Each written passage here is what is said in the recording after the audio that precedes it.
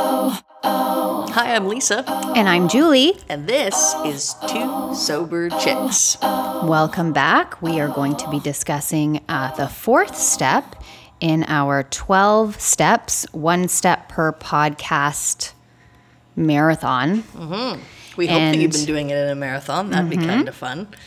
If you haven't, we have discussed steps 1, 2, and 3, which are the discernment steps. And now we are going into the action steps, the first one of which is step 4. Right. And step 4 reads, made a searching and fearless moral inventory of ourselves. Right. Period. I was like, I feel like that should be going longer. The simplified translation of that would be examined all aspects of who I am and what I've done, honestly, openly, and thoroughly. And the spiritual principle, for various reasons, is courage. Yes, absolutely. In the 12 and 12, it talks about who wants to, admit defeat. And then, of course, we get to this step, and it's like, and who wants to talk about all the shit that they've done? Because that's what we do in a fourth. Yeah. We do an inventory. Right. One of the things they talk about in the big book, when they get to this, it's around page 64 in the big book of Alcoholics Anonymous. And one of the analogies I like is that it talks about us and a business, and it compares us to a business. So in a business, you take a written inventory in order to take stock of what you have. And that includes the things that are not so good, the things that have gone rotten. You have to know what's in there so that you can know what to keep and what to get rid of. Yeah. And I thought that was a very nice, simple way of explaining it. Yeah. This is what I have. This is what helps to make up, who I am as a character, as a being. What's led me to make maybe some of the decisions that I've made in my life that weren't so good, and maybe it's time to shelve those things or to get rid of them, or to at least begin to ask for help on how to correct them if we can't fully get rid of them. Take them away root and branch is one of the lines, but sometimes we hang on to things like ego. We think we don't have an ego, and then as we go through these steps, we start to realize that ego can be something as simple as I don't want to trust anyone else's decisions. I don't want to trust a higher power. I want to make the decisions on my own. Yeah. I need to make the decisions on my own. For me, I was very reliant on, I can't trust, another way because it's only my way that I know. It's only my way that I trust. And then I had to keep getting brought back to, but how did you get here? Yeah. It was your way that landed you here in the first place. So I feel like a fourth is like looking inside someone's fridge. Like if you look inside someone's fridge and all you see is garbage, no wonder they feel like shit. Yeah. Like you can tell a lot about how a person lives and what works for them and what doesn't. Because if you look in the fridge and all you see is garbage, it's time to do an inventory and to say, okay, this stays, this goes. Yeah. Like if I'm an overeater or I'm a binger and all I have in my fridge is junk, then maybe it's time to change my eating habits. Yeah. It's funny when you said look inside someone's fridge, the first thing I thought of was how dirty my fridge was, and I had just recently started to clean it. Didn't do it all at once, though. I just started with the crispers. You know how things get a little bit rotten and Grungy. gooey sometimes? So I had to haul those things out and soak them and throw some Javex in there and really clean it out. And that's what we do with an inventory, too. It's Yep. like what's What can okay, stay, what's what can good, go. what's causing the problems. So another simplified way to look at it is to identify areas of resentment, bitterness, anger, frustration, hurt, Entitlement, envy, jealousy, betrayal, guilt, guilt, shame. and then write these things down. So, and one of the ways in the book, sometimes people feel like it's maybe a little bit lacking, like they're kind of missing a little something. Yep. And I know that for me, one of the things that I did was I looked at my columns, and number one was, okay, if it's resentment, who am I resentful at? So I put the name down. Maybe it's Sarah. Maybe it's God. Maybe it's the church. Maybe it's my mom. So I identify that person. And then the second column, I just write a little story. I can't, encompass, maybe there's a bunch of different things. So I'm not going to write every little thing. That would take me forever. I'm not here to write a novel about my history. I'm here to sort of get a synopsis of, What are the issues? So then I write, what's the cause? So basically, what's the root feeling? How did I feel in a certain situation? And then 3 is identifying, well, what does this affect? And they give you some examples in the book. Does it affect your self-esteem? Does it affect your sex relations, your security, your personal relationships, etc.? And so for me, I write down things like, well, it affected my ego or self-esteem, which can also be linked to my fear, personal relationships. And then 4, this is the tricky part where your sponsor tricks you, because my sponsor sort of did it in, you write down the column first, write down a list of all the people who you're resentful at or who you're mad at. Oh, that was fucking easy, right? And then what was the cause of the situation? That was super easy too. What did it affect? Well, I certainly know what it affects because I know exactly how I'm feeling. And then you get to that 4th part, which is, can you find or identify any area where you might have set the ball in motion? So that can be a little bit trickier. Yeah. But identifying what your part is in it. And really what we're starting to understand through this process is that we can't control the actions and behaviors of other people. But maybe if we can identify our part and how we played a part in each and every situation, because like in every relationship, we are in relation with the world. So in every relationship that we have, there is me, and then there is other. I cannot control the other, but I can start to understand, instead of react, I can start to understand what I can control from my own perspective. And I think that's part of what this whole inventory helped me figure out. Yeah. I like how your sponsor left it till the end. Mine had it right on the sheets. I actually have, if anybody wants a 4th inventory format, you can email us at twosoberchicks@gmail.com. And I have an Excel or a numbers version. And the way my sponsor did it is she gave me, and as all of us are usually given, 4 sheets. One is harms, one is fears, one is resentments, and one is sex conduct. Yeah. And mine in harms would be like, who did I hurt? You list that person. Julie. What did I do where I was at fault? What did I fail to do that caused the harm? And then there's the columns, right? Self-will, self-esteem, material, emotional, pride, self-pity, whatever. It's a little in-depth. Usually a sponsor will have their own sheets. And the reason we do that is so that we can recognize causes and conditions. Like, why do we drink like this? Why do we behave like this? Why do we do this? And I feel like it's important to point out, it says made a searching and fearless moral inventory. Yes. I don't think there's such a thing as fearless. I think bravery and courage are done when you face your fear and you walk through it.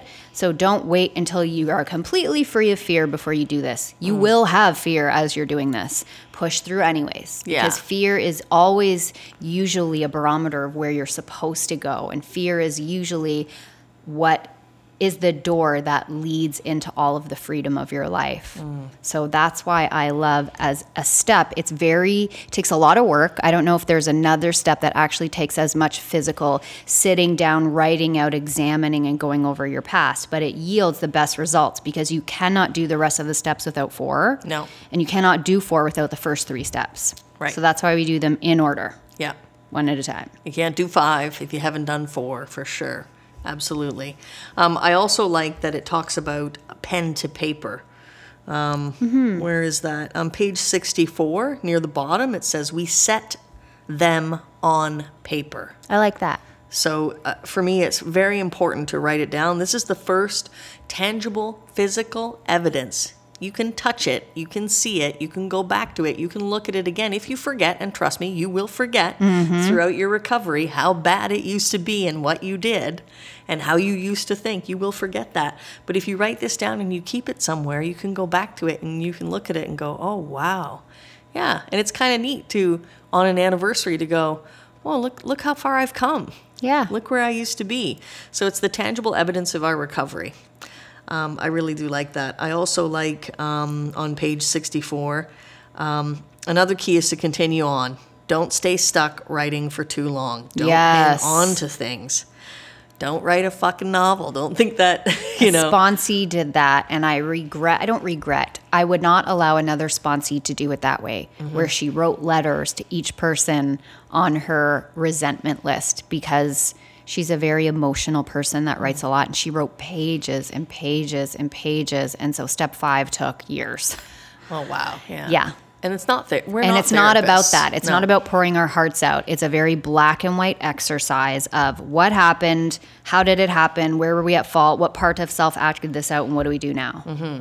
It can't. You're how can like we you do said, differently? we're not a therapist. It's not a therapy session. Yeah. It's very serious work, and we cannot let our feelings get in the way to derail what we're supposed to be doing. No. Can't get stuck, because I will get stuck in my No. feelings. That's who I am. I also wrote, unburden yourself by taking step 5. So if you're staying Oh yeah, God, stuck- don't stop here. Yeah, if you're just writing and writing and writing, you don't get the chance to unburden yourself, which is taking it to another human being, taking it to God, and then taking it to another human being. And it's very important. I tried to do this with a person of clergy who wasn't an alcoholic, and they didn't know what to do with it. Yes, I talk about that a lot when I get to step 5, actually. I think that's a really good point to bring up. And they didn't, so we'll talk about that in step 5? Yeah. Okay, all right.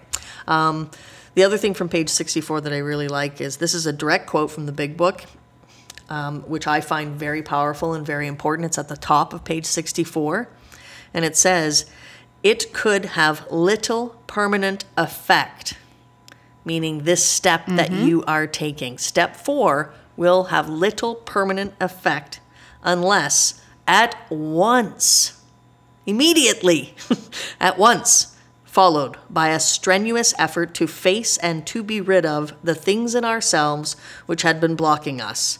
Our liquor was but a symptom, so we had to get down to causes and conditions. Absolutely. That's a beautiful line. And the other thing, I don't know, I will mention it here because it did come up. Oh, another thing that my sponsor sort of added for me, and I don't know if he got this from NA, he might have gotten it from NA. When I got stuck on my part, there were some things that I had a lot of bitterness and resentment around. It's like, I don't know if I can, I don't know if I can do this. And he would say, then you need to pray for that person. And he called it the bridge prayer, build a bridge and get over it. So I had to then stop and pray for the person who I was resenting the most, or I had the most hatred for, the most anger for, and pray to have God soften my heart and help me find forgiveness in my heart, to learn how to forgive that person and find my part so that I could continue. And let go. So that was the little bridge prayer that I did. And that came in handy too when I was talking about childhood sexual trauma and sexual abuse. And this is something that I sometimes try to mention if I think about it in my talk, so that people know that there shouldn't be anything that you feel will make you different or special or more damaged than anyone else. Well, Yeah. you'd drink. You'd continue to drink too if you'd suffered the injustices that I've suffered. Yeah. So sexual childhood trauma, part of my story, and it was very important for me to go through this process and then take it to my sponsor and say, I don't know what my part is in this. And he said, you didn't have a part then. You were an innocent. Someone did something to you. There's no fault of yours whatsoever. And it's really important that you know that. Now, my part today is, after going through that and realizing it, is, am I getting help? Am I getting the help I need? Am I taking care of myself now? Am I not beating myself up that it wasn't my fault, that it was something horrible was done to me? Am I seeing a therapist to help me learn how to get on with my life and deal with it? And then after taking those steps, so self-care, my part today in getting over those things of the past is making sure that I don't remain a victim and I don't stay stuck Putting it down. in the past, right? Yeah. Just don't stop picking up that luggage and carrying it around with you, this Yeah. great burden or this cross to bear. Put it down. I Get like off that. the cross, Mary. Somebody We else need needs the the wood. And this exercise, too, is not about blame, shame. No. It's just you have to look at it almost clinically and move on to the next one, because guilt and shame demand punishment, and this program is not about punishment. Recovery is the opposite of punishment. So we will torture ourselves if we feel guilty or shameful about something.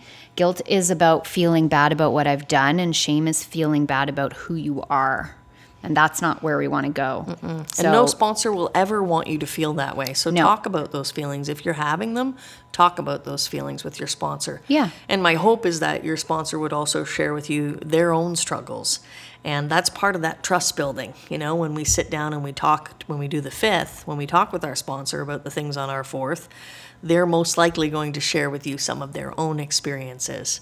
And that will help you feel like you're not the worst person in the world. No, it's you know? just about responsibility. It's about becoming big boys and big girls and taking responsibility for what we've done to ourselves and to others while in the grips of our addiction. Yeah. And then learning to do better. And realizing that as shitty and as awful as this may be now, these are the gifts that are going to enable you to overcome your challenges in staying sober and move forward. Yeah. If you let them scare you into stopping the process, they're going to enslave you rather than free you. But Yeah. I think we tend to not look at things in a sort of divine perspective. And so, as we all know, like, suffering is just like the crux of emotional and spiritual growth. So look at it as more as an opportunity of like, okay, this is really big and heavy, so it means something. Let's see what happens if we try and work on it. Yeah.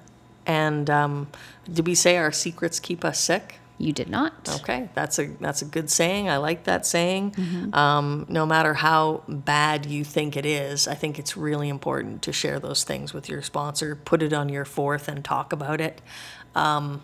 Because if you hang on to those things, thinking that it's the worst thing that anyone in the world has ever done, you don't get that chance to be free. Yeah. You don't get that chance to unburden yourself and to let it go. And this Yeah. process is about freeing you.